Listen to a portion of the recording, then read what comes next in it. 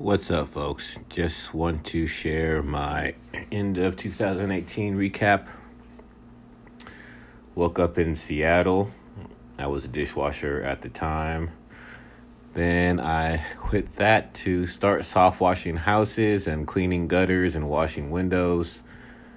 I got tired of doing that, so I finally decided to update my resumes and LinkedIn and Indeed profiles, and then I got a job back at a railroad in Montana.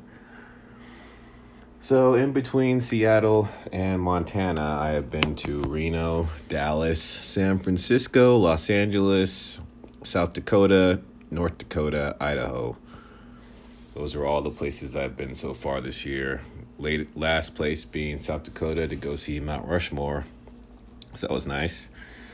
I spoke in front of about 500 people at an Egyptian theater for Ignite Seattle.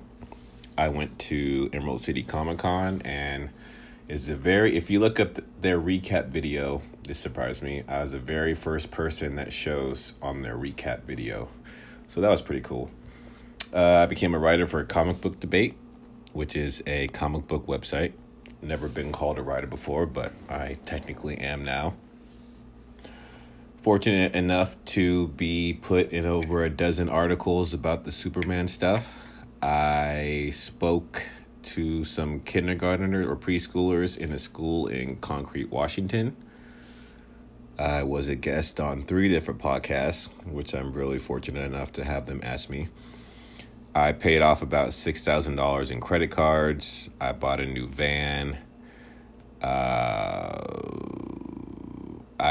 did voice narration and acted in a web series. That was pretty nice. I've never done that before, professional voiceover narration. So that was cool. But all in all this year, I do miss Seattle. I never even went to the Space Needle there, which I should have.